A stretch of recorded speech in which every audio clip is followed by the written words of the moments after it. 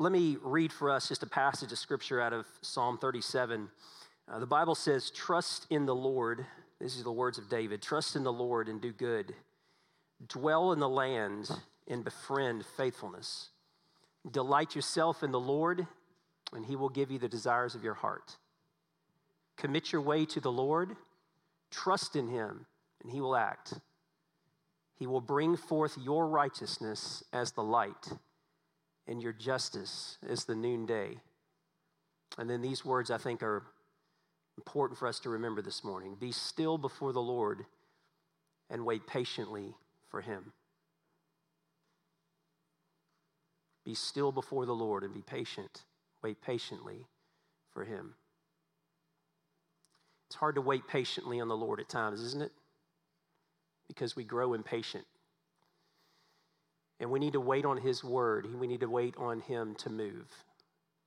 And maybe you've been waiting for a long time and you've been praying for a long time. Keep praying. Wait on the Lord to work. Wait on the Lord to move. And let's pray together this morning.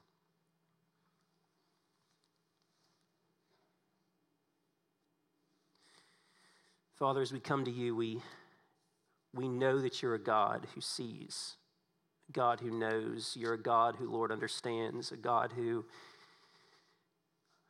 Lord, has a great just understanding of our lives and understanding of our homes and understanding of this world so much better than we do. We know you are a God who is trustworthy. You're a God, Lord, that is worthy of our worship, worthy of our obedience, and worthy of our devotion. Every day, Lord, we know these things. We understand that your word, Lord, points out and helps us understand that, God, you are worthy of these things. And yet, Lord, in our hearts and in our minds, Lord, we are prone to wander, as the great hymn of the faith says. Our eyes and our ears, our hearts. Every day is a spiritual battle in our hearts, and we know this, Lord. And we know that you're worthy of our worship and worthy of our time and worthy of our obedience, but Lord, we know that we wander from you so quickly in our lives. We can worship you on a Sunday morning, and we can sing songs to you, and we can listen to what your word says to us, and we can affirm it, and then, God, we're so prone to wander from you. And we just want to tell you this morning that we're sorry. And we just want to confess that to you. And we want to repent of that this morning. Because, God, we know that we're frail. And we know that, Lord, we are broken. And apart from you, Lord, apart from your grace and apart from your mercies, we are lost and we have no hope. But we do have hope. And Lord, we confess these things to you, and we pledge our faith in you this morning. We commit our hearts to you this morning. We, Lord, choose this morning to worship you and you alone. Because, Lord, we know that on the face of this earth, there are thousands of gods that people worship. We worship ourselves so many times. But there is only one God who is worthy of our worship and worthy of our time and worthy of our repentance, and it's you. And we thank you this morning for the work that your son Jesus has done on the cross and from the grave that gives us the hope, the ability to turn away from sin and know that, Lord, we don't do it in our own strength, but we do it in the power of the righteousness that has been applied to us through Jesus. We thank you, Holy Spirit, this morning as we've already prayed to you and invited you into our service and invited you into our hearts and into our homes and into our marriages. And Lord, we thank you that you're the one, Holy Spirit, you're the one who comes into our hearts and enables us to say no to sin, to say no to the things that, Lord, bother us and plague us every day and every week. Your word says, Lord, that if we commit our way to you, if we trust you, that you will act. You bring forth your righteousness in the light, your justice in the noonday. You, Lord, tell us to delight in you, and you will give us the desires of our hearts, to commit our ways into your hands. We want to do these things this morning, Lord. We want to commit, and we want to delight, and we want to trust. And Lord, these are promises, and we believe in your promises, and we believe in the power of your promises, the power of your word. We believe it's truthful, it's trustworthy, it's worth living our lives anchored to. Some of us have been praying for some things for a long time. God, we trust you that your will is going to be done in these areas. You worry about the completion or fulfillment of those promises or those prayers. Lord, what you call us to is to trust, to be still, to commit, to delight. And so would you find us, Lord, in that regard this morning? Would you find our hearts there this morning? We give this time to you, Lord. Thank you for the time we've had to sing. Thank you for the time we've had to worship you.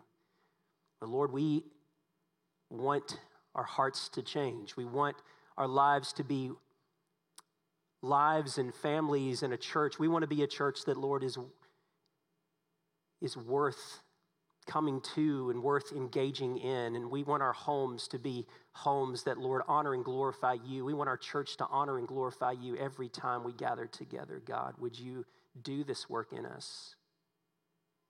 And so we give you this time, Lord. We pray that you'd open our hearts and open our ears and open just our eyes to see and hear the things that you want us to see and hear. Lord, we believe that your word changes us. It transforms us if we allow it to, because your Holy Spirit does this work in us. So would you do this work in us, Lord? We give this time to you, Lord, and we pray in Jesus' name. Amen. Amen. Well, good morning once again. Good morning. I want you to take your Bibles this morning and turn with me to the book of Joshua. We're going to be in Joshua chapter 5. You see, we're going to look at the first 12 verses of Joshua chapter 5 together. And I'm excited about what God's going to show us and teach us this morning. You know, when it comes to anything in life, what the Lord really wants us to understand and see is that everything typically requires some sort of preparation. We prepare for a service. For example, this service was long prepared for before this morning. There was time, there were decisions, there were people involved. There were lots of little decisions that were made that went into this service. We prepare ourselves to come to worship, don't we? You prepare for lots of things in your life.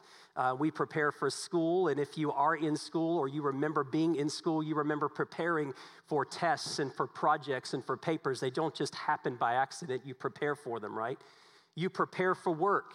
Those of you who are working and those of you who have companies, maybe small businesses, already you have the things, the tasks that you have going on that are currently in the middle, that you're in the middle of working on. Maybe you stopped them on Friday or yesterday and you're taking a brief break, but you're going to start right back on those projects. I know I am when it comes to things that matter to our work. You prepare for those things. We prepare for lots of things in our life, and here's the thing. When you don't prepare for something, it typically shows, doesn't it? I mean, doesn't it? When you don't prepare for something or you leave it to the last minute or you just kind of wing it, then it shows. It typically shows. It usually doesn't go well. Some of us can get by on talent alone or ability alone, and we don't necessarily have to prepare, but that'll only get you so far. Preparation is important. Now think about where we are in the Bible this morning, because here's the thing. The question that I think we come to when it comes to this text, and we're going to walk through this little story here in Joshua 5 on the front part of Joshua 5, the question really comes to you and I, and that is this: who are the type of people that God uses? God's people here are preparing to go into the promised land. But what is the type of people that God uses, his people? What kind of qualities, what kind of character, what does it look like that when it comes to God's people? Because here's what I know. When it comes to the Christian life, when it comes to our relationship with Jesus Christ, we are naturally spiritual people, but it's not about what we know, it's about the things that we do. But here's the thing, even the things that we do, God calls us sometimes to something more than just doing spiritual things. like coming to church or doing Christian things throughout the week. God calls us to something more. So what are the types of people that God uses? What is the type of people that God is going to use here as we see as his people are entering the promised land? Think about where we are, the first 4 chapters of Joshua. We've walked through these over the matter of several weeks. God has been preparing his people. They do not have rest. They haven't had land. They haven't had the blessing, and they haven't received the life, right? These are the things that God promised Abraham. These were the things that God was going to give that first generation, right? That he brought out of Egypt, and he brought them on the cusp of going into the promised land, and they rejected him, and he sent them back into the desert for 40 years. Now we have this second generation of God's people, and the second generation are not led by Moses. They are led by Joshua, and God is going to elevate. He's going to raise Joshua as the new spiritual leader of his people. But think about what God has done in the first few chapters here. Joshua 1, God comes to Joshua himself and says, I'm not going to leave you. I'm not going to forsake you. You are not alone. You have not been abandoned.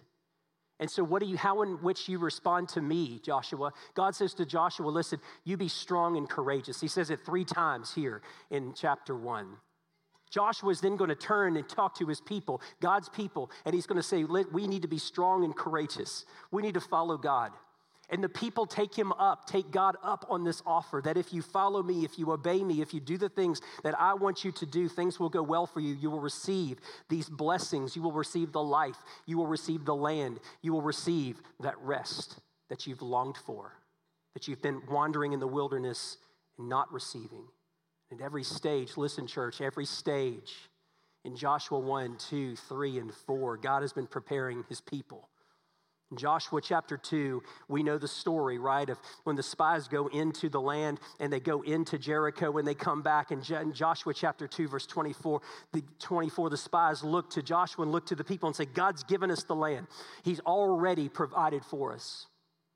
And so they take him up on the offer. Joshua chapter 3, we know the story of God then sends his people across the Jordan River. He has done this in generation 1 with the Red Sea. He's going to do it here in the Jordan River. And so he sends his people across the Jordan River, but not before the Ark of the Covenant goes into the water and the priests go in. As soon as the priests step into the water, then the Jordan River is dammed up. And it's there that the people of God crossed before the Lord. They had to be led by the Lord, and the presence and the power of God is manifested that day in Joshua chapter 3.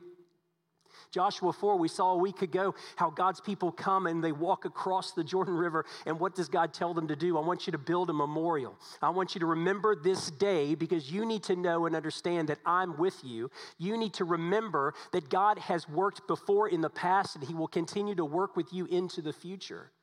Which brings us to Joshua 5, because God is preparing them at every stage, but not ready. They're still not ready to conquer the land. They've come across the Jordan River. They're now camped on the other side of the Jordan River. They're now going into the promised land, but they're still not ready to be used of God. Something big still needed to happen among God's people.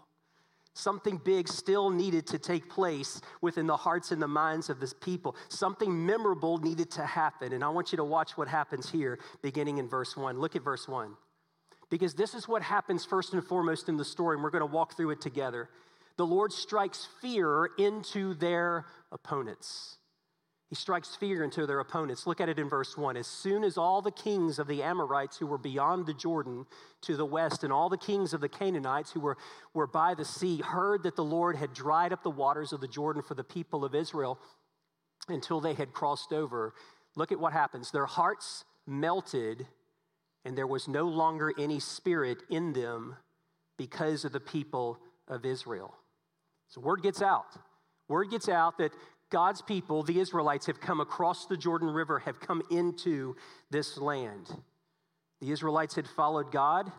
They'd come across the Jordan River. Now they're camped on the other side of the Jordan River, and there are these kings, the Amorite kings who were in the mountains west of the Jordan. You've got the Canaanite kings right there in verse 1 who were in the plains, if you will, on the other side of the Jordan. These kings hear about Israel. They hear about what has happened, and they knew what had happened. This was a formidable army, yes, but they knew that they had God's power, God's mighty power, and God's mighty presence among them. And what does it say that they were in verse 1? They're terrified.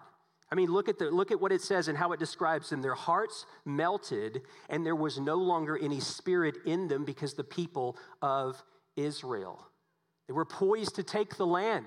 God's people are poised to take the land. The hearts of the people, their opponents, have lost the spirit. They've lost their courage. They've lost their willingness and their willingness to fight Israel in every respect.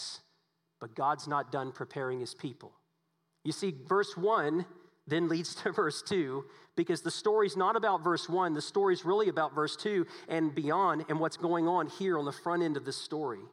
You see, God strikes fear in the hearts of his people, of the enemies or the opponents of his people, but then he's going to prepare his people before they even engage in the work that God wants them to do.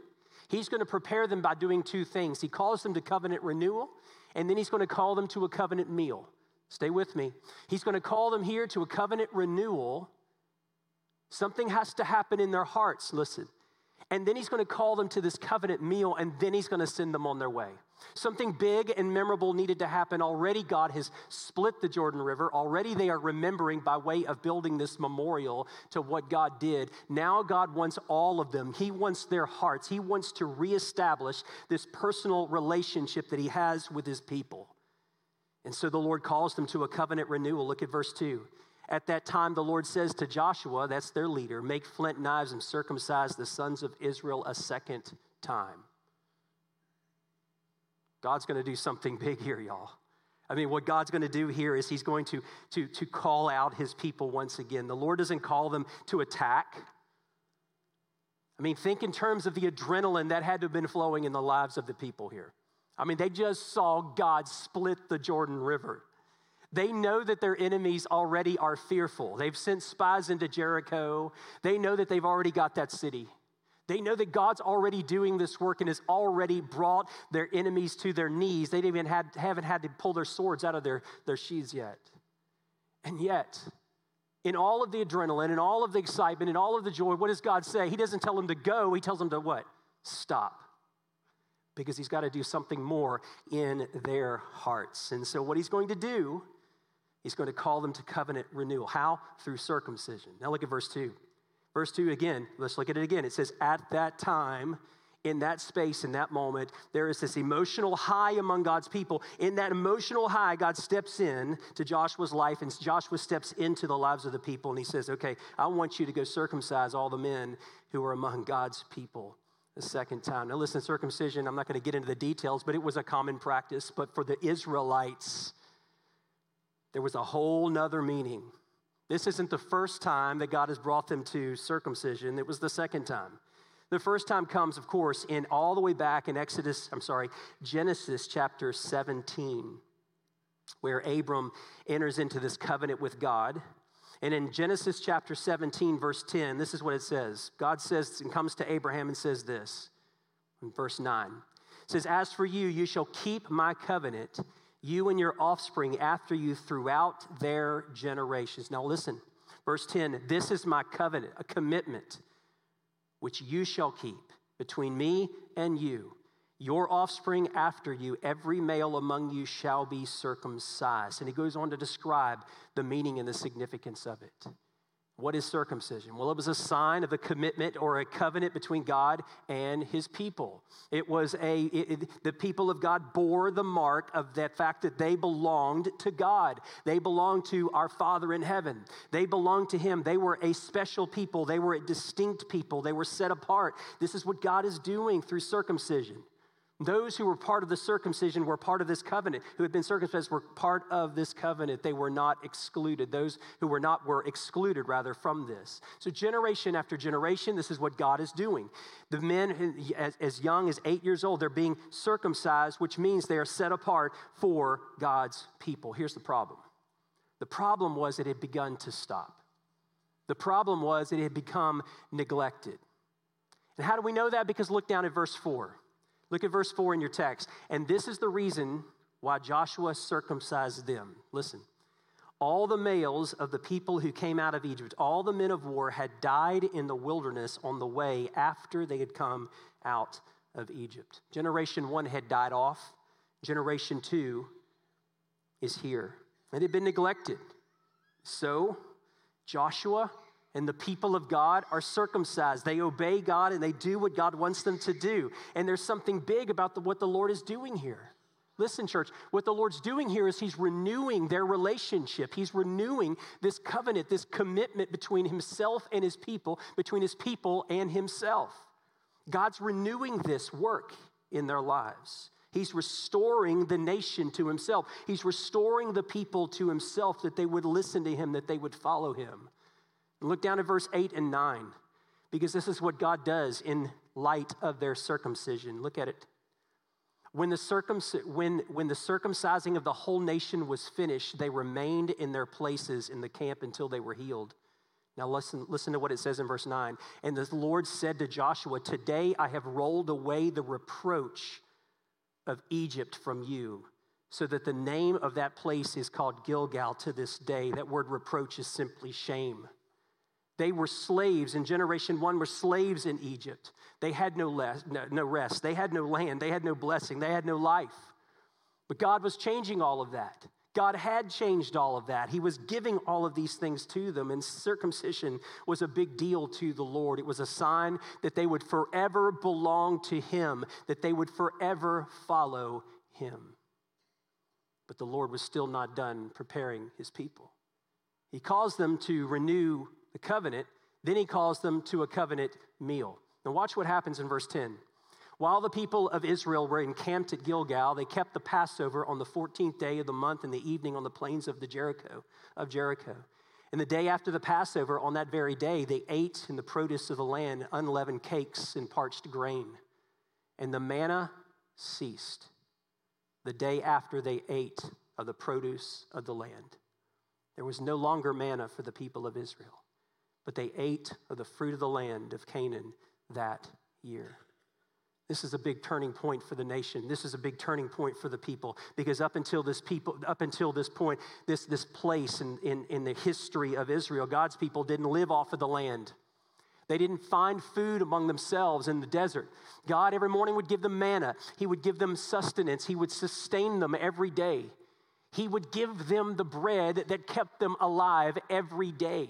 He sustained their life. They literally were part of his, they were kept alive by the Lord himself. And then he brings them into the promised land. He's got them here on the banks of the Jordan River. And he brings them to this Passover meal, this covenant meal, this time of celebration. We see that in Exodus chapter 12 when you read about this Passover meal, the 14th day every year. And it marked the departure from Egypt and the entrance into the promised land. You see, the Lord was spiritually preparing his people. He's spiritually preparing them. And he's reminding them of who he is and what he does for them. They didn't need weapons to come into the promised land. Listen, they needed more of him. And that's so key. They didn't need their military prowess. They didn't need the strength of their numbers or the strength of their weaponry. They needed the Lord. They needed him. They needed more of him. They needed to be belonging to him. They needed to be filled with him. They needed to be all in for the Lord. And here in chapter 5, the Lord reminds us what he's reminding them. Because what the Lord reminds us is this. The Lord blesses those, listen, who are deeply committed to him. The Lord blesses those who are deeply committed to him. You see, he looks to those who belong to him and who are committed to trusting him by faith with what? Lifelong obedience. Lifelong obedience. You see, when you look at this story and what the Lord is doing here for his people is the same that the Lord does for us and that he calls us to. He calls us to lifelong and deep commitment to him. You see, what the Lord requires before you go any further in your spiritual journey, because all of us are on a spiritual journey. Some of you may not have given your life to Jesus Christ yet, so you haven't started that spiritual journey. But for those who have given your life to Jesus Christ, what God does is he comes into our life and we have this spiritual journey. But what he does is he requires this deep commitment to him. I want you to think about the people of God here and what's going on before they're going to do the work that God's going to do in them in the book of Joshua, if you've read ahead. I mean, he's going to bring spiritual victory after spiritual victory into their lives. That wasn't the issue. The Lord was going to do the work. The Lord was going to bring about the spiritual victory, but God's people had to be spiritually ready, listen, for their spiritual fight. They needed to be ready for the spiritual fight. They had to have the want to, the willingness to trust, and to do the things that God wanted them to do even when it didn't make any sense. They had to be willing to march around the city of Jericho several times and not shoot one arrow at that city wall. They had to be willing to trust the Lord. They had to be willing to be in the fight. You see, God's going to bring the victory. He was going to bring about the victories in the promised land, but it wasn't about them, the people of God, bringing about the victory. It was about God doing this work. What he wanted in the hearts and the minds of the people was a deep commitment to trust and to follow his way, even when it didn't make sense. And if they'll followed his way, that's the spiritual fight. That's the ability to look beyond your feelings and your emotions and what makes logical sense to follow the ways of God, because God's the one who's going to go before. God's the one who's doing the work ahead. He's already done the work in the past. He's the one who comes and does this work. That's the spiritual fight. It's fighting against your desires to do things your way. And this is what God's doing in the minds and the hearts of his people. He's establishing this. He wants deep commitment from them. I mean, they got to really trust him as grown men to be circumcised. Y'all with me? That's got to be a deep commitment. And yet that's what they do. They follow him. Not 95% of them follow him, 100% of them follow him. Why? Because they've seen what God has done, and they know what God is doing and know what God wants to do in their lives. So how does this happen? Well, listen, I think that deep commitment to the Lord is that the Lord is looking for in your life. It begins by not by you moving towards God, but by God moving before and towards you. You see the same problem. Listen, stay with me. The same problem in our lives is the same problem that was existing in the lives of God's people then. We are by nature people who resist God. We really like our independence. We really like to do things our way. We wrestle with this before we're Christians, and we wrestle with this at times after we're Christians. But listen how Romans describes this problem. The same problem that exists in our hearts, the same problem that existed in Israel, but it begins with God's movement towards us. Listen to Romans chapter 1, verse 18. For the wrath of God is revealed from heaven against all ungodliness and unrighteousness of men, who by their unrighteousness suppress the truth. That's by nature who we are. It's not done. Romans tells us more. Chapter 2, verse 1, therefore you have no excuse, O man, every one of you who judges, for in passing judgment on another you condemn yourself, because you, the judge, practice the very same things. There's more. In chapter 2, verse 12 says, for all have sinned and fall short of for all have sinned without the law will also perish without the law, and all who have sinned under the law will be judged by the law. What is he talking about? He's talking about Gentiles, and he's talking about Jews.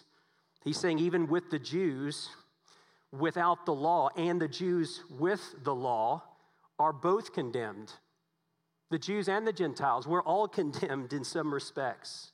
Chapter 3, verse 9 says, what then? Are we Jews who are better off? No, not at all.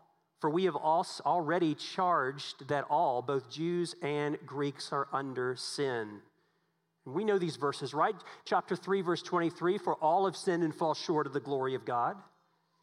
Chapter 6, verse 23, for the wages of sin is death, but the free gift of God is eternal life through Jesus Christ our Lord. God sees us for who we are. And Romans chapter 5 then goes on to say that, listen, that's not where God leaves us. He doesn't leave us helpless. He moves towards us. Listen, just as God moved towards the Israelites in Israel in this space, in this moment, in this time, what God does in our lives is he moves towards us through his son, Jesus Christ. He sees us helpless. He sees us cut off.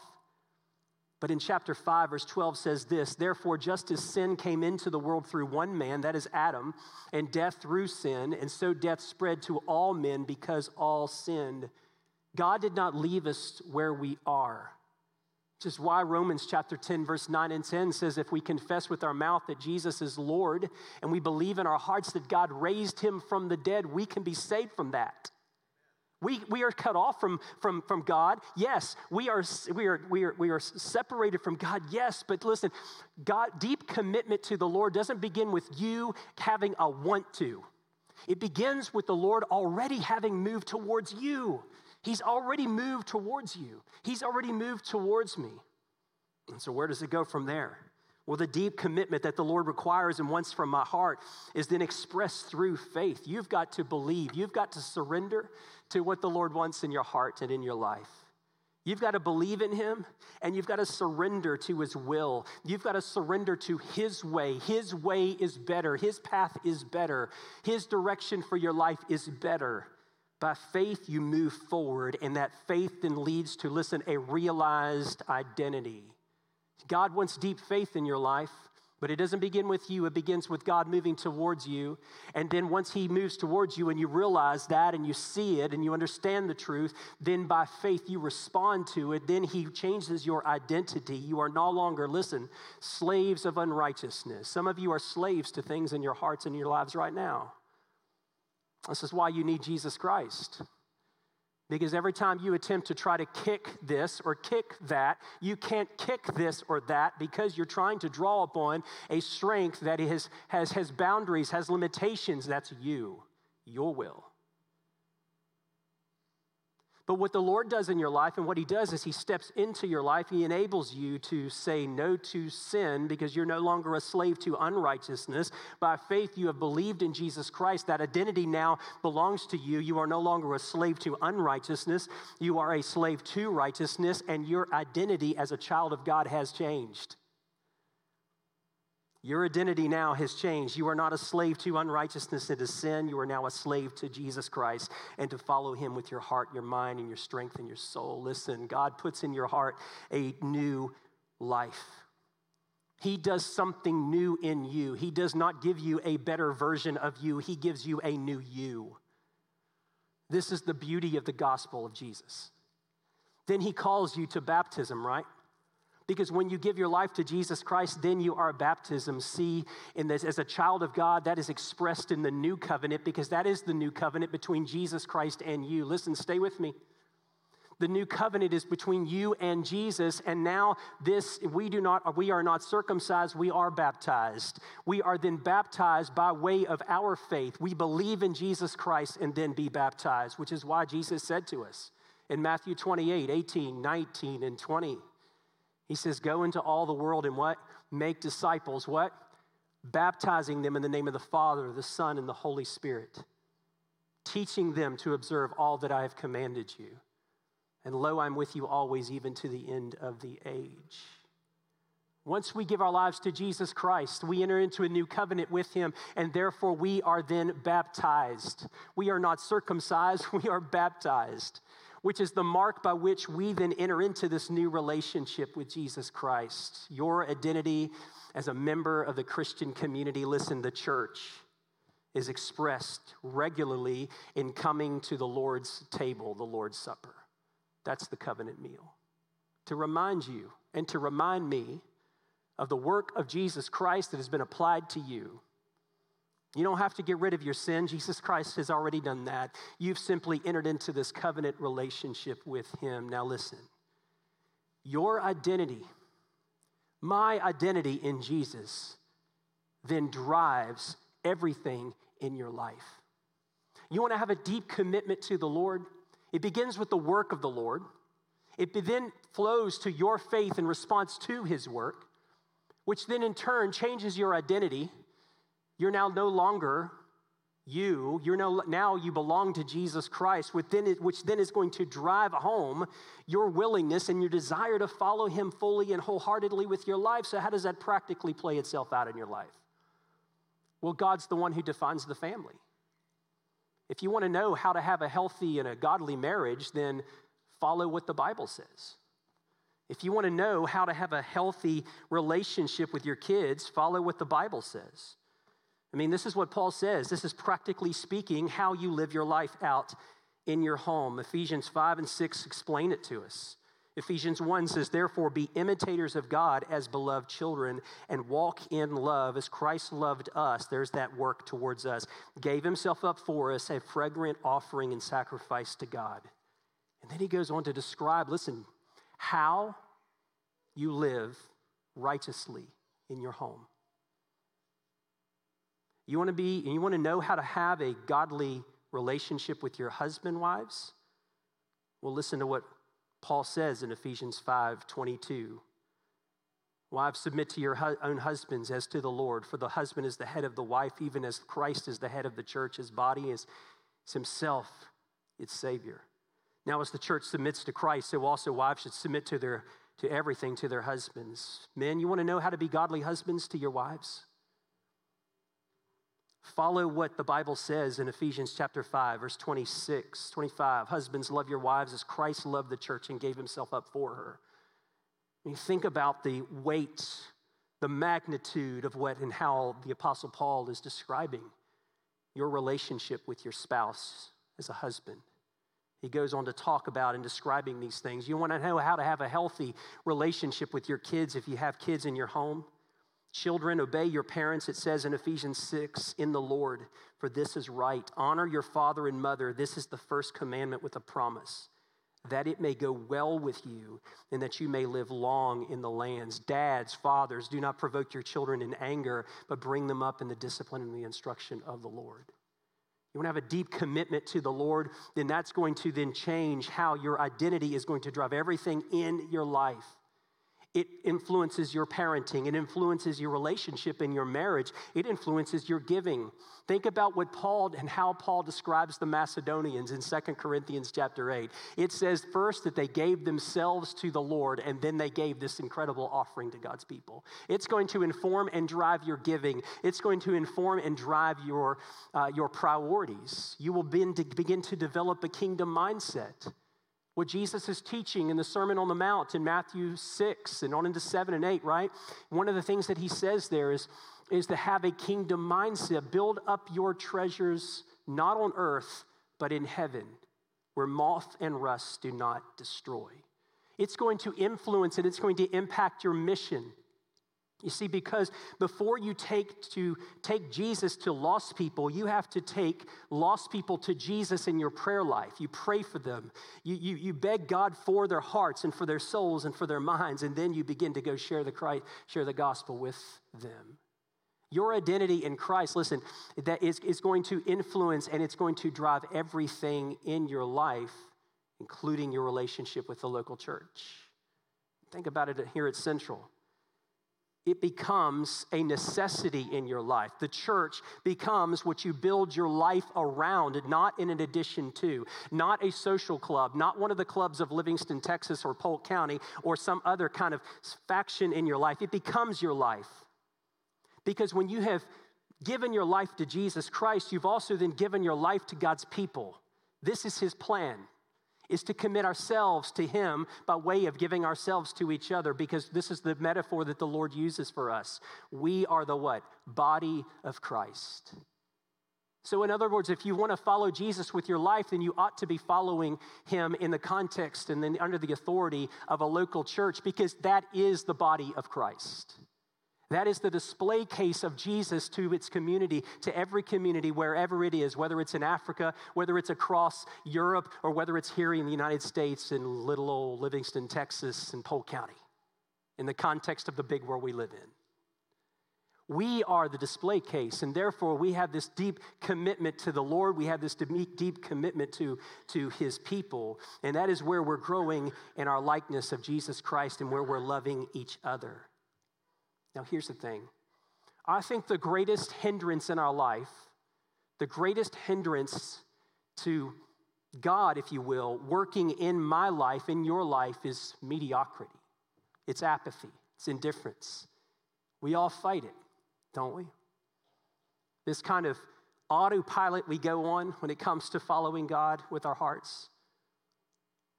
This apathy when it comes to following Jesus, this kind of feeling as though we're going through the motions.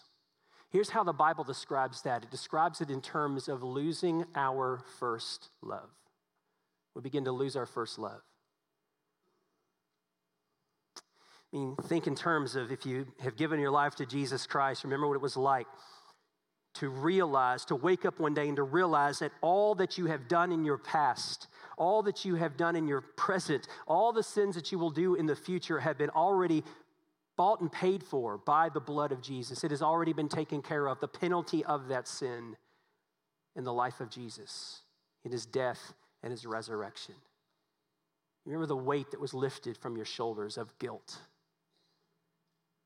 That love that you had for Jesus. The Bible describes it sometimes when we grow into seasons of apathy or indifference in our life, of losing our first love. You see, David in the Old Testament experienced this. It's what led him to spiritual drift. It's what led him to sin in the arena of adultery and murder. And if you read Psalm 51, listen, if you read Psalm 51, it is David pouring out his heart to the Lord. It asking him to do a new work in his heart. I mean, David in the Bible was described as a man after God's own heart. I mean, that is weighty. Those are weighty words. But he spiritually drifted. He started focusing on the wrong things. He started not being in the place that God wanted him to be, and he began to drift spiritually. He grew apathetic and indifferent to his passion and his burning passion to follow God fully with his heart and with his life. And it inevitably led him to a place of being broken once again by way of adultery and murder. But do you remember the words that David says in Psalm 51? He says this to the Lord: renew a steadfast spirit within me. Remember that? He says to the Lord, Lord, renew a steadfast spirit within me. He then goes on to say, restore the joy of my salvation. Because in that season, he wasn't experiencing a lot of joy. And in that season, he knew he was broken because of his sin. And he needed a renewal of his heart.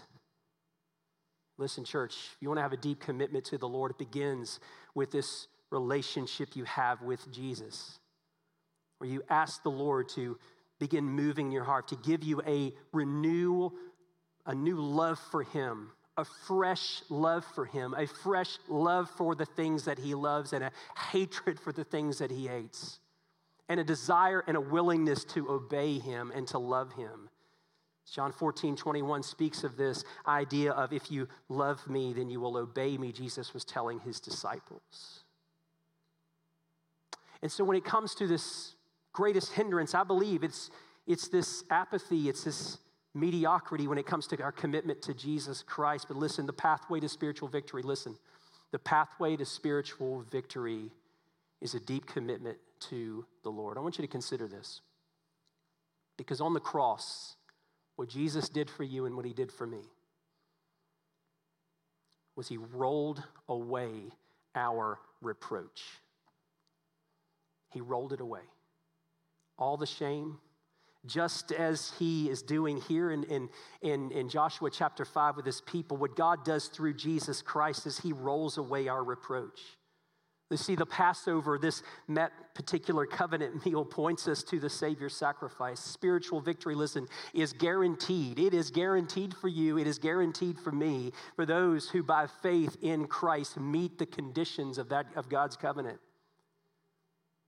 And so listen, he uses people who are deeply committed to him. Walk by faith. Walk by faith. Deeply be committed to him by trusting in him. Trust and be deeply committed to his body, his people. Those committed to his mission. Love his word. Get into his word and read it and meditate on it and pray through it. Live not for the knowledge of what the Bible teaches you, but for what is meant to do, and that is to transform you. Allow the Spirit of God to come into your heart in that space of you reading the Bible, and let it transform you. Let it change how you think. Let it become the lens by which you look at life and begin to obey it. Listen, when you walk like that in your life, it leads to the blessings of spiritual victory after spiritual victory after spiritual victory. You want to be released from temptation. You want temptations to go away. You want to fight Satan on the forefront of where he is. You commit yourself to be deeply committed to the Lord. And you put yourself before the Lord and allow him to then begin to transform you and shape you and change you.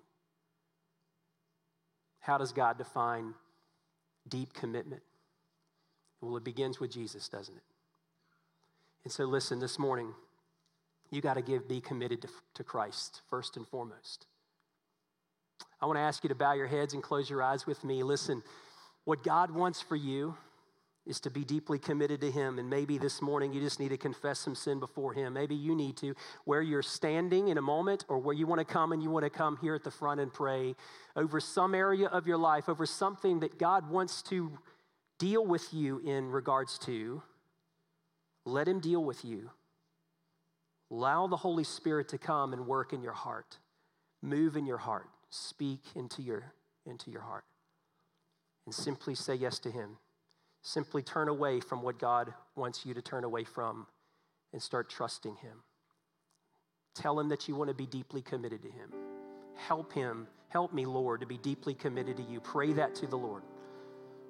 With your heads bowed and your eyes closed, listen, what God wants for you, if you don't know him, if your personal Savior and your Lord, Jesus Christ has already done this work for you.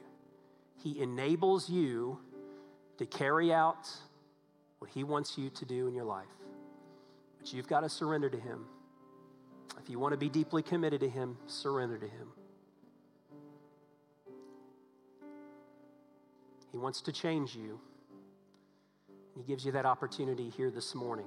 I'm going to be here at the front as we sing and worship him. We're going to sing as a congregation this song, and we're going to worship him. It's a time of response. But don't walk away from his word without responding in some way to him. And maybe this morning God is speaking to you, telling you to come and give your life to Jesus, or come and be baptized, or come and join our church, or maybe God's speaking to you about ministry. Maybe God is speaking to you about some other area of your life. Listen, I'll be here at the front to pray with you. If you want to make decisions, I'll be here at the front to help you through that decision. I'm going to pray for us, and we're going to stand and sing this song and worship him. And you have the courage to come. Father, thank you this morning for your word. Thank you for how it instructs us and guides us. Thank you for how it leads us to you. God, open our hearts and our minds to you.